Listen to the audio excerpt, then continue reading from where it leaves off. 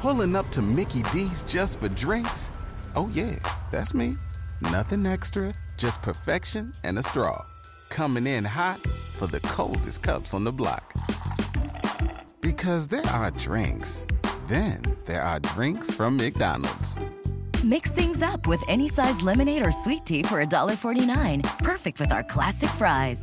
Price and participation may vary. Cannot be combined with any other offer. Ba-da-ba-ba-ba.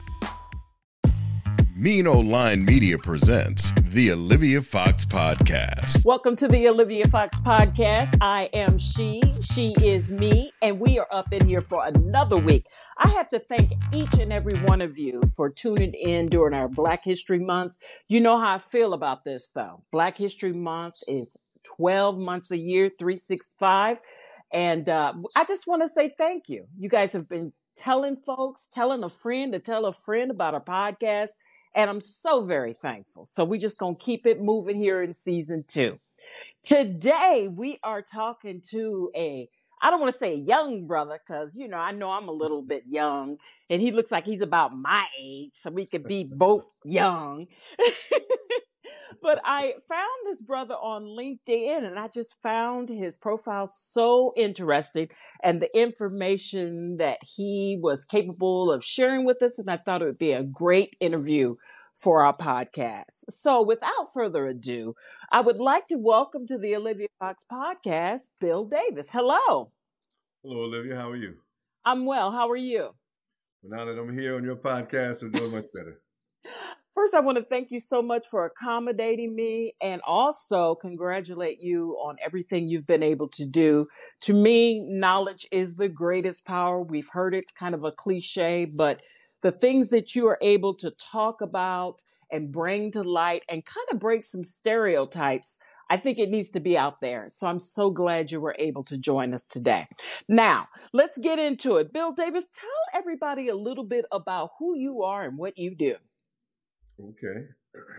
So my name is Bill Davis. I was born and raised in New Jersey. I was born in Newark, raised in a town called Plainfield. And I'm an educator by profession. Excuse me.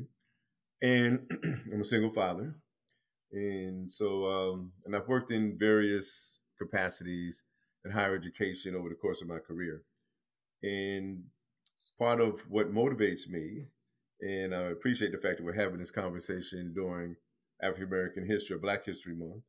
And I'm hopeful that in your prior conversations that you talked about Carter G. Woodson, who was the founder of what was then Negro History Week. And he started in 1926. We're 98 years into the celebration of Negro History Week or Black History Month. And when Carter G. Woodson founded it, he chose February because of Frederick Douglass's birthday, Abraham Lincoln's birthday.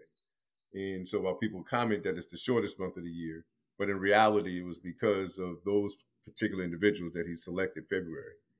And for all of us who are of African ancestry, it's a time for us to be unapologetically appreciative of being Black or of African ancestry. And so I studied Africana Studies when I was an undergraduate student. I've had the privilege of teaching Africana Studies as an adult professional. And I think that the better that we are, that we understand our history, understand the challenges that we currently face, the easier it is for us to come together and take some steps in order for things to improve. And so whenever there's an opportunity to come to a platform such as yours and share some information and to make sure that we are very clear and collective about how we see what we're doing, then I appreciate these opportunities. Well, we appreciate you. I have to say that the one main reason why I really wanted to talk to you, because I feel like in this country, really all over the world, but specifically here, because of our history of racism and white supremacy in this country, it seems to me that we are being attacked on every front. From affirmative action being struck down by the Supreme Court, we're also seeing, diversity, inclusive programs being attacked, especially in certain states like Florida and Texas. And it just seems like we're moving more backwards as far as history and where we are in terms of race relations. What are your thoughts on all the types of things that we're seeing and hearing, not only in the media, but just in everyday life? Well, Olivia, your critique is very accurate. And so I'm hoping that, and if you can possibly get her as a guest, it'd be absolutely awesome. There's a book called White Rage. And so the sister that wrote the book teaches at Emory University. And so what she documents in the book, her name is Carol Anderson. What she documents in the book is that every time we make progress, that there's a response, a very hostile response from whites. And so if we look at what happened at the end of the Civil War, when our ancestors came out of slavery, then there was the period of Reconstruction. And so Reconstruction lasted 11 years. But then after Reconstruction, that's what led to the creation of the Klan. That's what led to the creation of the Jim Crow laws. And so the whites were trying to find a way to put us back into something, and did put us back into something comparable to slavery. So then in the 1950s, when the Montgomery bus boycott took place, when we started to really push forward, when Emmett Till was killed and all of those things took place, most people don't notice that King was only 26 years old when the Montgomery bus boycott took place. And so that sprang him into national leadership. I mean, King was 26 when he started the Montgomery bus boycott. He was 39 when he was assassinated. So the brother really only had 13 years to really be on the scene and try to make some of the changes that we've been fighting for. But then during the Civil Rights Movement, when Nixon got in, Nixon then started to use racial tropes in order to get whites to push us back again. That's when drugs started to permeate through the community. That's when violence started to be permeated through. That's when mass incarceration started. And so every time we've made an advancement, there's been a very hostile pushback by white folks. When Barack Obama got elected, then white folks, listen, we're in post-racial, blah, blah, blah, blah, blah, blah. And the current food that's running in the Republican primary used that to galvanize white racists to push back against black people. And so then put these three people on the Supreme Court that have cut all different things. They've cut affirmative action for women. They've taken the women's right to her bodily autonomy away. So there have been various steps that have been taken in order. The country is on the verge of becoming predominantly people of color. And so for whites, they want to find a way to use minority control in order to be able to stay in power. And so whether it's voting rights, whether it's affirmative action, whether it's DEI, all the different things that might be an avenue for us to be able to move forward, they want to find a way to take it away. Because when we exercise all of our rights, our right to vote, our right to boycott, our right to organize, our right to educate, which is why they want to take education away about African American studies in all the different places. Once we start to really learn and understand how we can flex some of our ability to be able to make change, that frightens white people in the most significant way. And so any way that they can find a way to restrain our advancement forward, that's what they're committed to do. In 2020 with COVID, when we had all the marches going on all over the country as a result of the death of George Floyd, they basically took Black Lives Matters and villainized it, just like anything that focuses on us. And yet the Black Lives Matter movement was more of a global movement. It wasn't just here. We were seeing people all over the world that were marching and participating. But it seems like not only with them, but as within our own race, people have kind of started making negative commentary and viewing it as something not conducive to the movement of Black people. We've kind of villainized Black Lives Matter ourselves. What are your thoughts on that? But that's always been true. If you think about it, Nat Turner, Denmark Vesey, Frederick Douglass, Harriet Tubman, some of the great names that we know when our ancestors were enslaved, right? Some of those rebellions, there were people within the group that told, right? So we should not be surprised. And so we should always remember that there will be some of us who are going to identify with the oppressor. In every group, there are people that identify with the oppressor, that feel in some way, shape, or form. I'm sure you've probably heard this expression, that the white man's ice is colder. And so for some of us, we have that opinion that, we've been socialized and conditioned and brainwashed to a point to believe that, white people are supposed to be in charge and that we don't trust each other. And so one of the greatest, Carter G. Woodson, who founded Negro History Week, his book was called The Miseducation of the Negro. He wrote that book 100 years ago. And so when you look at the way that some of us are socialized and think now, that sadly 100 years later is still true. And so Franz Fanon, when he talked about black skin, white mask, I mean, that is still the case that, we have a lot of different people who choose to believe that white people are going to make decisions. I mean, I was listening to a brother recently who's doing some really good work here in New Jersey. And he said that sometimes the hardest thing for us to do is to accept that the problems that white folks have created, we cannot go to them for the solution, that we have to find the solutions within ourselves. And for some of us, it's hard to believe that we have the answers. New Jersey has one of the highest mortality rate for black women. And so for black women in childbirth, and New Jersey is one of the richest states in the country. It's a Democratic state. But despite all of those things, the death rate for black women during childbirth is one of the highest in the country. And so we have to find a way for black physicians, for black doulas, for mothers to make sure they get the appropriate prenatal care and all that kind of stuff. We have to do that. We're going to be the ones that are going to make the decisions that's going to help to change this. But some people believe that white people have to have the answers for the problems that we face. When in reality, the answers are with us. We just have to trust ourselves enough to make it happen. And I'm glad you mentioned that because it's a great segue into Black Republicans. Now, we have seen, as you said, this fool that's running for president again, representing the Republican Party. He's kind of hijacked the party, and they're pushing forward. They're standing behind this man. And I believe he was at a Black Republican convention of some sort, a gathering. And he made some comments. I don't know these specific words, but basically, Black people are running from Biden, running from the Democrat Party, and coming to him because his mug shot and the tennis shoes, these $400 shoes that he's put out, that Black people like tennis shoes. So we're running towards, as if we were that simplistic. You know what I mean? So we're seeing that just continuing and continuing. And when you talked about the non-African American, non-people of color becoming the minority, I believe someone said, or I read somewhere, the 2040 consensus they were talking about, that's when it was going to happen. So for me, I feel like I'm seeing a lot of desperation. Would you agree? Yes.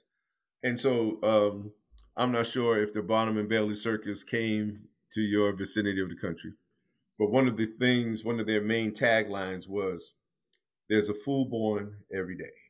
And so sadly, so there are some Black conservatives, which is what 45 was speaking at. There are some Black conservatives who may have some very valid reasons for why they believe that the Republican Party, even under this crazy iteration that 45 is taking for it. And even for me, the only one would be financial. That if you're in a certain social class, then the tax cuts help you. Then, you can make that argument from that perspective. But other than that, that would be the only halfway rational. But when you listen to the clown show that this guy is perpetrating, then anybody who gives any serious consideration to the ignorance that he's spouting, right? But he has, millions of people who believe the garbage that he's doling out. And so I want you to think about this. Tish James, who's Black, Alvin Bragg, who's Black, Fonnie Willis, who is Black, it's all Black people that are legally taking him down. He has to pay the state of New York almost $500 million. So if you have the $400 raggedy sneakers that he put out at 1,000, if he sells 1,000 of them, that's $400,000. They've sold out. That helps to close the gap of money that he needs, right? So I want you to think about the fact that this guy's a grifter. He's been grifting, taking advantage of, foolish people all along. And so grifters will grift. And so as long as he's able to continue to run this scam, he's going to run it. The thing that I haven't really heard very much conversation about, he's going to be convicted in New York. The only way he will not be convicted is if Cohen, who was his main guy, somehow mysteriously never makes it to court. If Cohen gets to court And Cohen brings all the records. He tells where all the bodies are buried. There's no way that he could get out of that. If the panel leaves Fani Willis in place, Trump will be convicted in Georgia. He's going to be convicted in New York. If they allow Fani Willis to continue the prosecution in Georgia, he's going to be convicted there. So the question that I have not heard anybody really respond to yet is that because if you're convicted, you can't run, which is why I think that what's her name is staying in the race. And so, because at some point, if Trump is convicted, they'll have to take him off, right? He'll be out of the election. And so it's going to be interesting to see how it unfolds in the next maybe 6 to 8 weeks. But at some point, I know he can appeal, but once he is convicted, does that conviction preclude him from actually continuing his candidacy? I never thought about that. I was just listening to the news before I joined you about Nikki Haley, and a lot of people were like, well, why is she staying in the race? But what you just said now, it makes complete and total sense.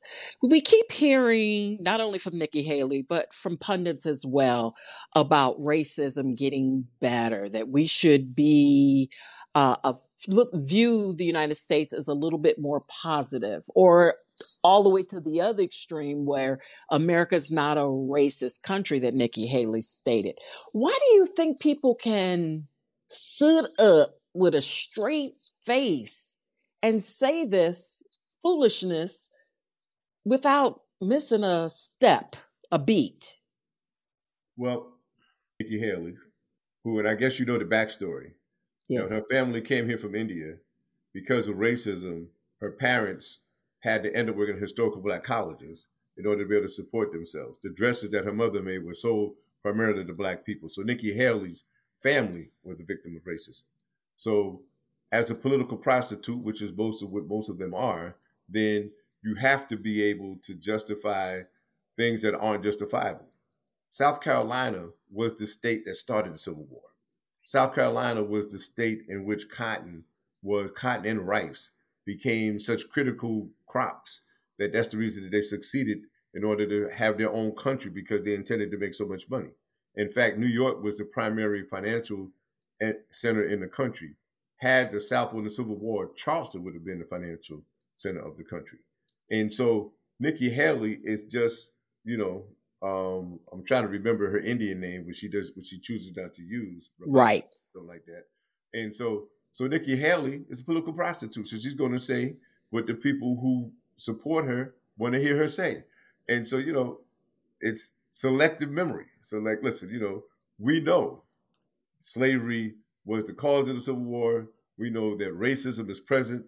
And so when you mentioned George Floyd, which is one of the things that helped Biden win, and I'm not in any way desiring for there to be another George Floyd moment. That moment has been incredibly painful for us. I mean, just watching the genocide in Gaza right now, it's just painful enough.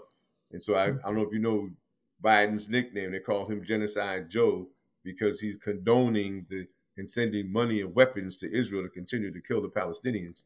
And so I'm not desiring to see another George Floyd moment. But for the millions of people that were demonstrating all over the world, I don't know if you remember the SARS case in Nigeria.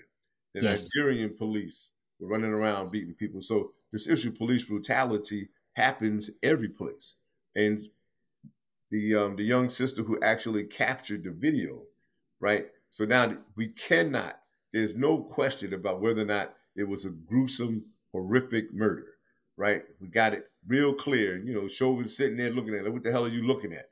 I'm killing this guy and there's nothing you can do about it. That definitely touched a whole lot of people.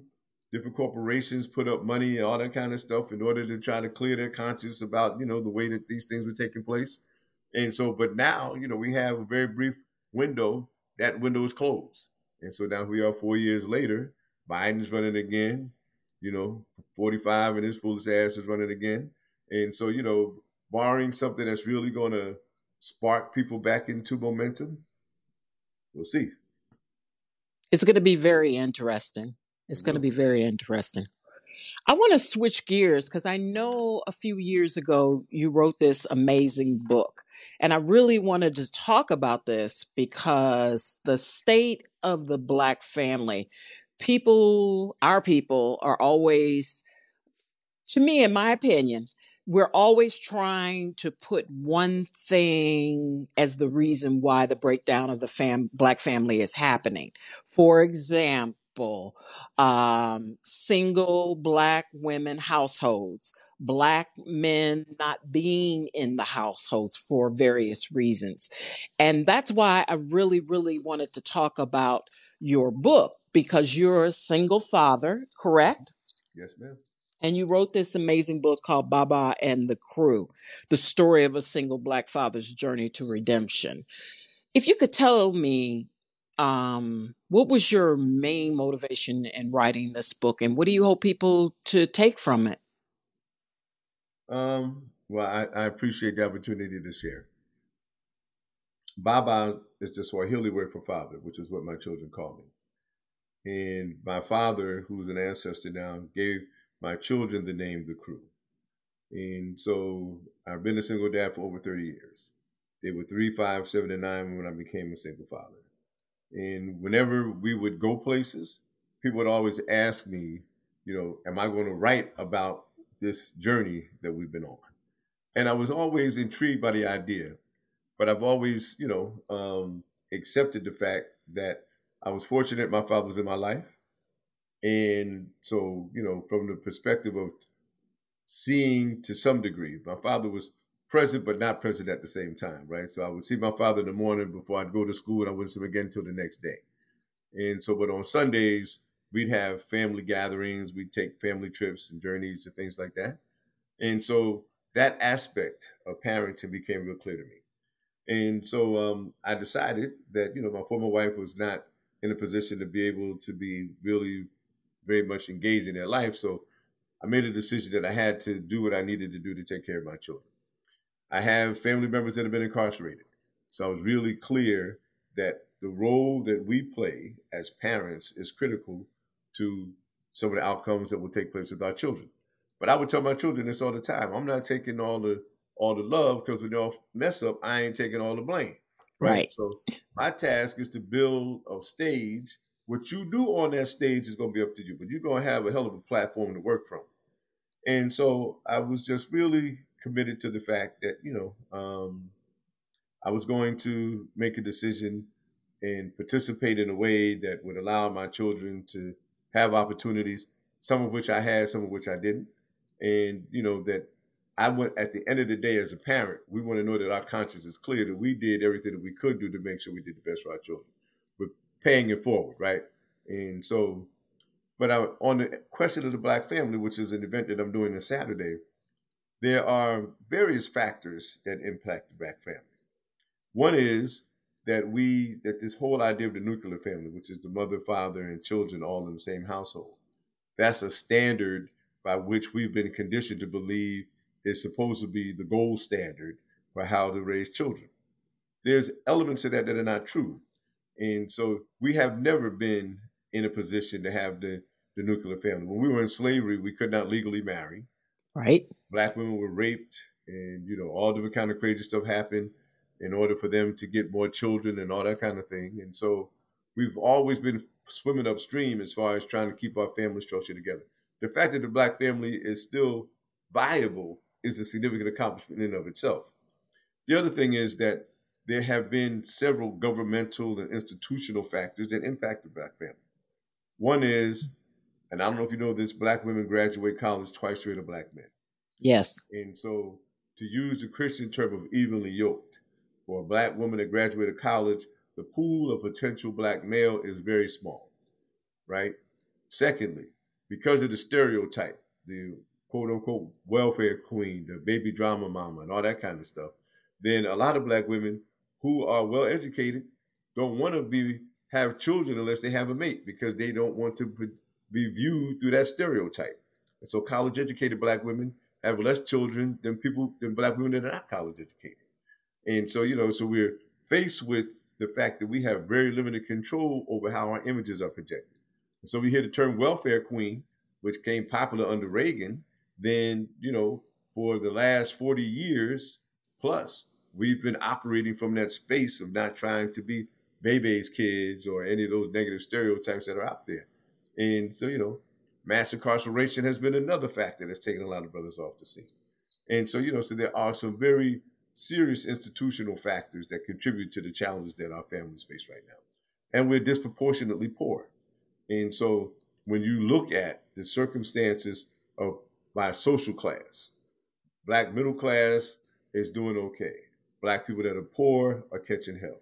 So how do we find a way for the Black middle class to be more supportive of Black people that are poor? Because if a Black woman, you familiar with the law of hypergamy? The law of hypergamy is that a woman is supposed to marry above her social class. And so a nurse is supposed to marry a doctor, right? Black women marry below their social class more than any other group because that's the only way, or at least that's the most likely way for Black women to find another Black male. And so those are some of the challenges that we face. And we have not really had these kind of conversations in wide enough forums where we actually come up with some solutions about how to move forward. The most basic one would be to figure out how to make sure that Black males are more successful in school. The better we could get more Black males to be successful in school, then we could get more Black males to graduate either from high school and or college and to get a trade, whether electrician, plumber, whatever it is. But until we get to that fundamental question of how do we make sure that young brothers are doing better in school, this challenge is going to continue to be what it is. Pulling up to Mickey D's just for drinks? Oh yeah, that's me. Nothing extra, just perfection and a straw. Coming in hot for the coldest cups on the block. Because there are drinks.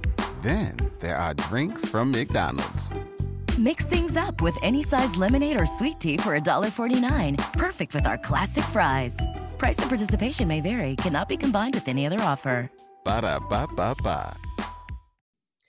It seems like there aren't a lot of, like the event that you're doing coming up from noon to 2 at Plainfield Library, where you're going to be talking about this very subject. But it doesn't seem like there are a lot of places where we can have these conversations. How do we change that? I think we can. I just think the Divine Nine, the fraternities, sororities, the NAACP, the Urban League. I mean, there's Black social workers, which is one of the organizations that I'm partnered with, the Black psychologists. There's Black accountants, there's Black engineers. There are a wide variety of Black organizations. And I just think that, all we have to do is just decide to do it. But for whatever reason, and I really have to be honest, I don't know what the hesitancy is. I don't know why. There's a Black Family Institute. I don't know if there's chapters statewide or regional or whatever, but these conversations are needed. And then in addition to the conversation, we need an action plan, right? And so to me, the sooner and the more clear we are about this is our objective, we need to help more young brothers be successful in school so that they can be husbands, fathers, contributors to the family. How do we do that, right? There are mentor programs. There are, like I used to do a program for high school students on Saturdays to help them, pass their exams. We have, I don't know if you saw the movie Stand and Deliver. It's a very interesting movie in which, Latin students were accused of cheating. And so one of the teachers helps them to prepare. And as part of that preparation, they had to stand and speak. And so one of the things that we need to do is make sure that our children are comfortable standing and articulating ideas and expressing themselves in some constructive form. And so that's what we would do. So everybody had to introduce themselves, something they wanted to accomplish. And then we would break into groups, whether math, science, social studies, whatever we need to help in. And I had a Black scientist. I had a, brother who was a poet and a math tutor. So, I wanted students to be able to embrace this idea that you can, A, the stereotype that scientists are all white or Asian, right? B, so the brother that was the poet was also a math tutor, that you could be both a poet and a math tutor, right? So it's contrary to this idea that you can only be talented in one area. But I think that the more that we can actually figure out a way to do something on a local level, it doesn't have to be, if it can expand larger, that's fine. But if not, if we know that our graduation rate for Black boys in particular is going to be improved, they're going to have better life choices. We can reduce I'm working on this project now with Black families who have children in special education. Most people, our community doesn't really talk much about this. The majority of young brothers that are incarcerated were in special education. The majority of brothers who have altercations and negative outcomes with the police were in special education. And so the same way that black women graduate college twice the rate of black men are almost twice as much in special ed as black women. And so until we figure out a way to make sure that these young brothers that are in special ed have more viable and healthy life choices, we're going to continue to be faced with this dilemma. And we, the NAACP, the Urban League, the Divine Nine, none of these organizations are having this conversation. And so, which is why Saturday, when we do this event, the organizations that we were having another event in June, which we're going to invite stakeholders from across the state to come and have further conversation about this. It's up to us to make sure that we put these agendas front and center. Because if we don't, and so Fubu said it's for us, by us, we're going to save ourselves. We have to. We always have. So people think that Abraham Lincoln signed the Emancipation Proclamation and the slavery. No. There were almost 300,000 black men that fought in the Civil War to end slavery. That's how, the North won the war, because whites didn't want to participate. And so it's up to us. We have always found a way to do this, and we have to do this now. What do you think the role in technology? Of course, we're seeing more and more every day AI, but you were talking about young men learning how to stand up, speak in public. And it seems to me, of course, our generation, but this newer generation, Gen Z, that's coming up, they don't have a lot of opportunities to speak face to face. Everything's on the phone. So you have an entire generation, in my opinion, unless someone intercepts, their education, their skill set, that aren't capable of really talking, speaking, articulating a thought, because everything is text. How do we get around that, or can we utilize technology to achieve these goals? So, Olivia, we use the technology right now. Right. You at home, I'm right. at home, and yet here we are having a conversation that needs to be had. Precisely. So what we have to do is just create opportunities for that to take place. There's a program in New Jersey, so on Saturday, and you'll be the first person I'm going to tell this to. There's an organization in New Jersey called the New Jersey Orators. And so they get young people from like 5 years old and up, teach them how to make presentations. They can write their own speech. They can recite a speech. So there's a young brother, 9 years old, that's going to speak on Saturday. And so we're going to have the adults do their presentations. Then I'm going to have my young brother, before we get to the Q&A, he did a piece on W.E.B. Du Bois at an event I was at recently. Yo, man, I know his father, fam, you got to bring him on Saturday, man, because I want the adults in the room. Because sometimes as adults, we have a tendency to have some of the same negative stereotypes about our children other people do. And so we have to find a way not to allow the stereotypes that other people have of us and our children to impact the way that we operate. And so it's a way to bring some youthful, positive energy to the event. When my man comes up and does this piece, I can see the adults in the room now, like, oh, okay, now, we can really move forward with how we need to figure out how we will go in this direction. So, but I do think that, there are ways, and we can have, so when my children were coming up, we'd have dinner together. You couldn't have your phones at the table. You had to wait till dinner was over. When dinner is over, then you can go do whatever you have to go do. But while we're at the table together, we're not looking at the phones. We're having a conversation with each other. And so I think that there have to be some strategies that we use. If I'm engaged, if I take somebody out and we're like, listen, can we just interact with each other? The phones, whatever it is, unless it's an emergency, then, we deal with that after the fact. But for now, we need to bring our attention to each other. So some of us just, our lives are virtual as opposed to just living in person. Like, we need to live in person, not in the virtual world, but in the real world, in the tangible world. And the sooner that we can help all of us to improve how we do that, the better the outcomes will be, not just for the children, but for our families and community. I totally agree. If someone's listening right now, they're on the East Coast, they want to come to your event, can you give us a website or information where they can find out more about it? That's interesting. They can email me. I should use all right. So I have several different emails. I'll try to, okay. So on my card, so I have a website called babaslegacy.com. And so the shortest email is baba@babaslegacy.com. And so it's BABA@BABALEGACY. It will get to me, and I can certainly respond to them and give them information about how they can attend the event. It's free, open to the public, 12 to 2.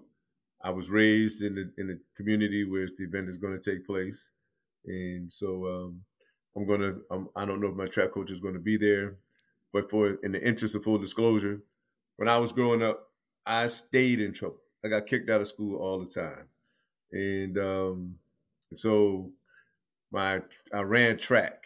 And one of my track coaches, I had a book event there a few years ago. He was there. I had a chance to publicly acknowledge the fact that I appreciated him, encouraging me to hang with the guys on the track team rather than knuckleheads in the community.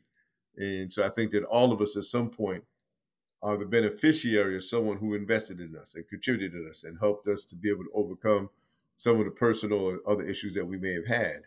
And so, which is one of the reasons that I'm grateful for the fact I was at an event. In fact, there was 2 women, one who had written a book. They were doulas, and they were talking about this issue of Black maternity. And so, when I was there, I said, listen, some of the women that run the library, I'm going to do this for African American History Month. This issue of the Black family is a very pertinent issue, and it was scheduled previously. It's going to be on the 23rd. But sadly, a young brother who was a firefighter died in a fire. So they had to postpone it until this coming Saturday. The young brother had 3 children. He was only 30-something years old, had 3 children. I was like, wow, this is just incredibly sad that the young brother had to pass this way. But for whatever reason, there's aspects of how the universe works. I tell my children this all the time, that the universe has a plan, but sometimes it's hard for us to understand. And that's the truth. Mm-hmm. That's the truth. Because things happen and you're like, I don't understand. And I used to ask my father all the time, why do these things happen? How do I get clarity? How do I get through it? And he used to tell me that sometimes some things you can't understand when it's happening. Right.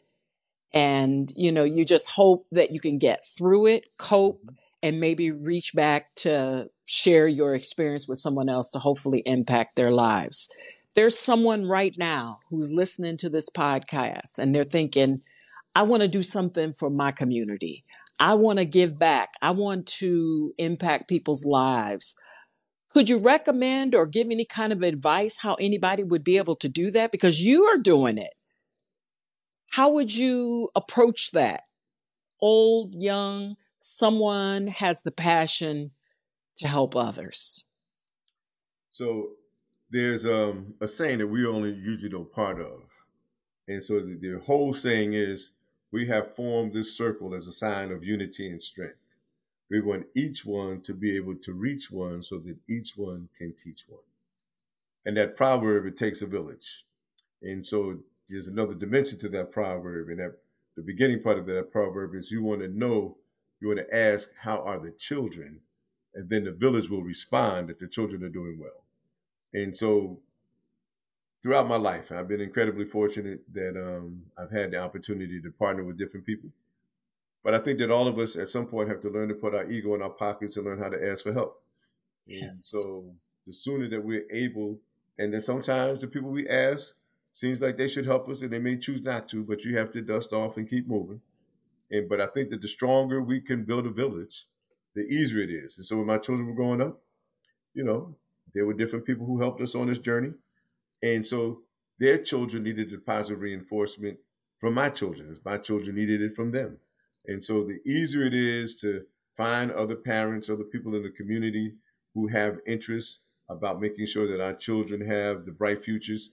One of the things I used to tell my children and their friends is that I want you to have a future so bright, you've got to wear shades. Yes, indeed. And so when we start building that village, it makes a profound difference because now, you're not, sometimes the parent message needs to be heard. The children need to hear from someone besides the parent. And so we need people to reinforce the message that you're doing well, go to school, get good grades, participate in activities, all those kind of things. The children know what the parents are going to say. Hearing it from somebody else just reinforces it. And so the stronger that people can build a village, then the easier it is in order to move forward. So I was rushing home because I was at an event just before we started. And I saw one of the, they call them now county commissioners. And so I was explaining to them, New Jersey, sadly, has some horrible, horrible stats. New Jersey has the highest disproportionate rate of black to white wealth in the country, has the highest disproportionate rate of black incarceration in the country. And so when I'm seeing a commissioner, there's a report that just came out that analyzes the data by county. Have you seen this? No? It will be in your inbox very shortly. Because what my mentors taught me, you should always be on record. So I don't want her to be able to come back later and say, I didn't know, right? And so when we see people, our advocacy has to be very clear, right? And so the clearer we are about what we're advocating for, right? Because gentrification is happening all over the country. Black folks are being displaced. And if we're not clear about the fact that we're being displaced, if you're in the Detroit area, rumor has it that Detroit, black folks are being displaced. In Harlem, black folks are being displaced. In Philadelphia, in Miami, different places all over the country, black folks are being displaced. In Washington, D.C., which we lovely used to call Chocolate City, right? And so we have to be really clear about making sure that if there's a way for us to identify the issue and take whatever the corrective steps are, that's our responsibility. So we're celebrating Black History Month. We talk about Malcolm and Martin and all the people but they passed the baton to us. So 50 years from now, when people are writing about Black history in this period, who are they going to write about? And so if we're not doing what we're supposed to do, then what's that history chapter look like from the 2000s to 2025? That's our chapter. And we need to be busy making sure that we're doing what we can do in our chapter, so that then our children, when they're adults, and our grandchildren and their friends can say, this is what our grandparents did. So for people who helped elect Barack Obama, that's a hell of a legacy to pass on to the next generation. For people who say to help elect Kamala Harris, it's a hell of a legacy to pass on to the next generation. And so we have to identify things that we are able to achieve and invest whatever effort we need to in order to make it happen. That's a great point to end on. Someone's listening right now and they're like, you know what? I've got to get this book. Young Black men who are single fathers, Baba and the Crew. Where can they get that book? It's on Amazon. They go to Amazon, and I'm not trying to enrich Bezos. He's got enough money. But if they email me, I will sign and send them a copy, through priority mail. So, they can get it from Bezos, they can get it from me. Last question. What do you think the future holds for not only the Black family, but for us as a race? So, Olivia, we've been counted out a lot of times. Think about how many times we've been counted out. And most people don't realize this. Slavery really didn't start in 1619. That's the date that the British started slavery here. But even before then, what was called Spanish Florida, because the Spaniards were controlling Florida before the British controlled the rest of the country. In the 1500s, our ancestors were enslaved.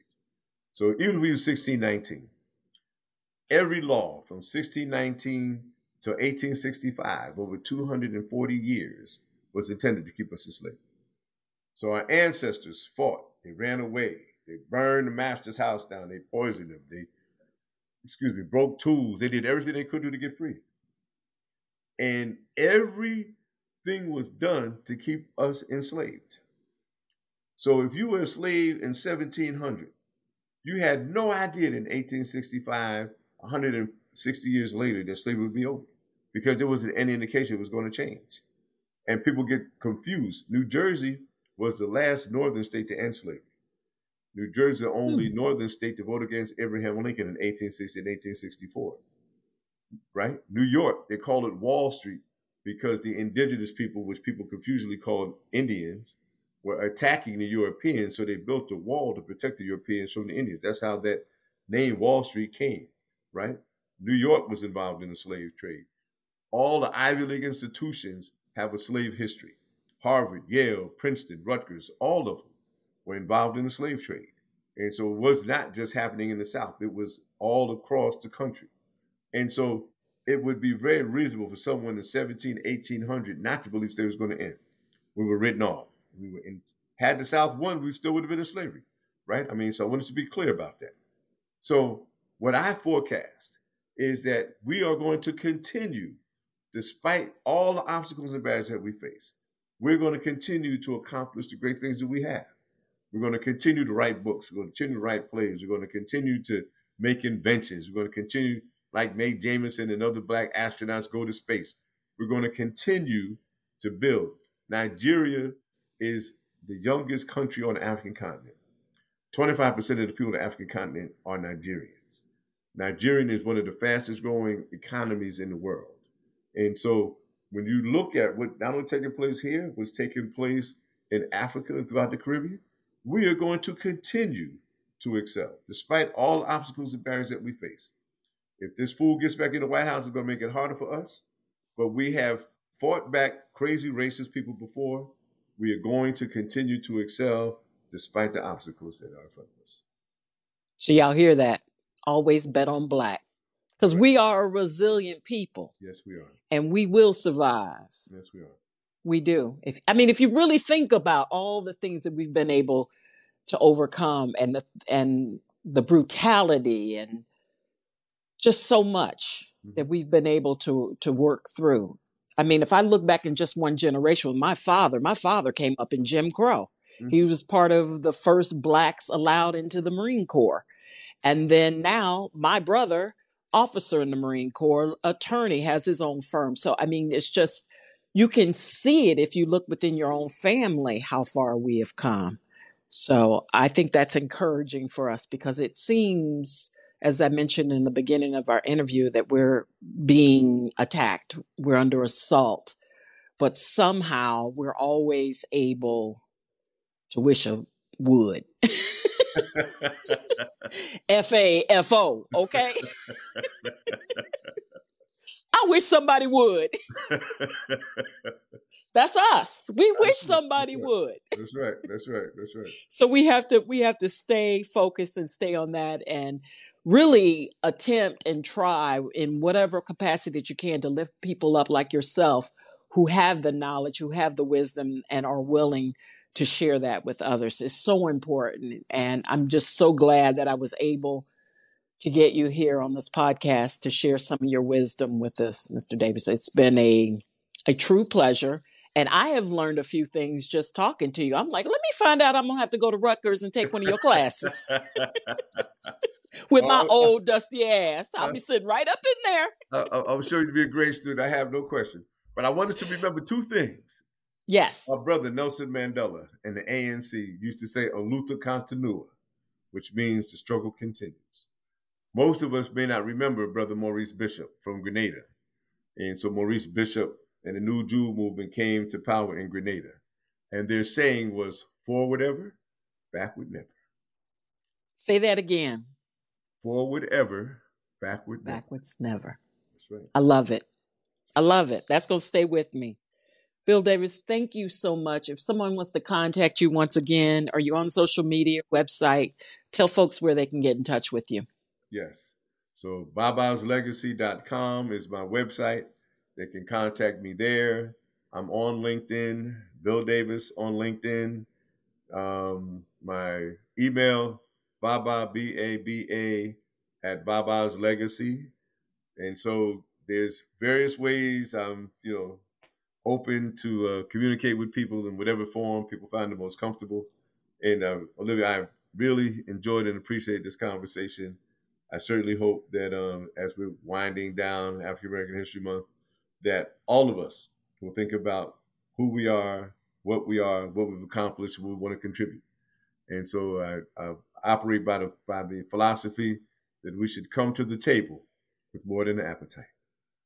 Absolutely. Bill Davis, thank you again. Appreciate you taking the time. Continued success. Hope your event is successful, and I hope people gain some knowledge just from listening to this conversation. That's going to do it for the Olivia Fox podcast. I really hope you guys have enjoyed this. I know I have. I hope somebody has learned something, and I, more importantly, hope somebody is motivated to do something for themselves, their family, and their community. That's going to do it. We'll talk again soon.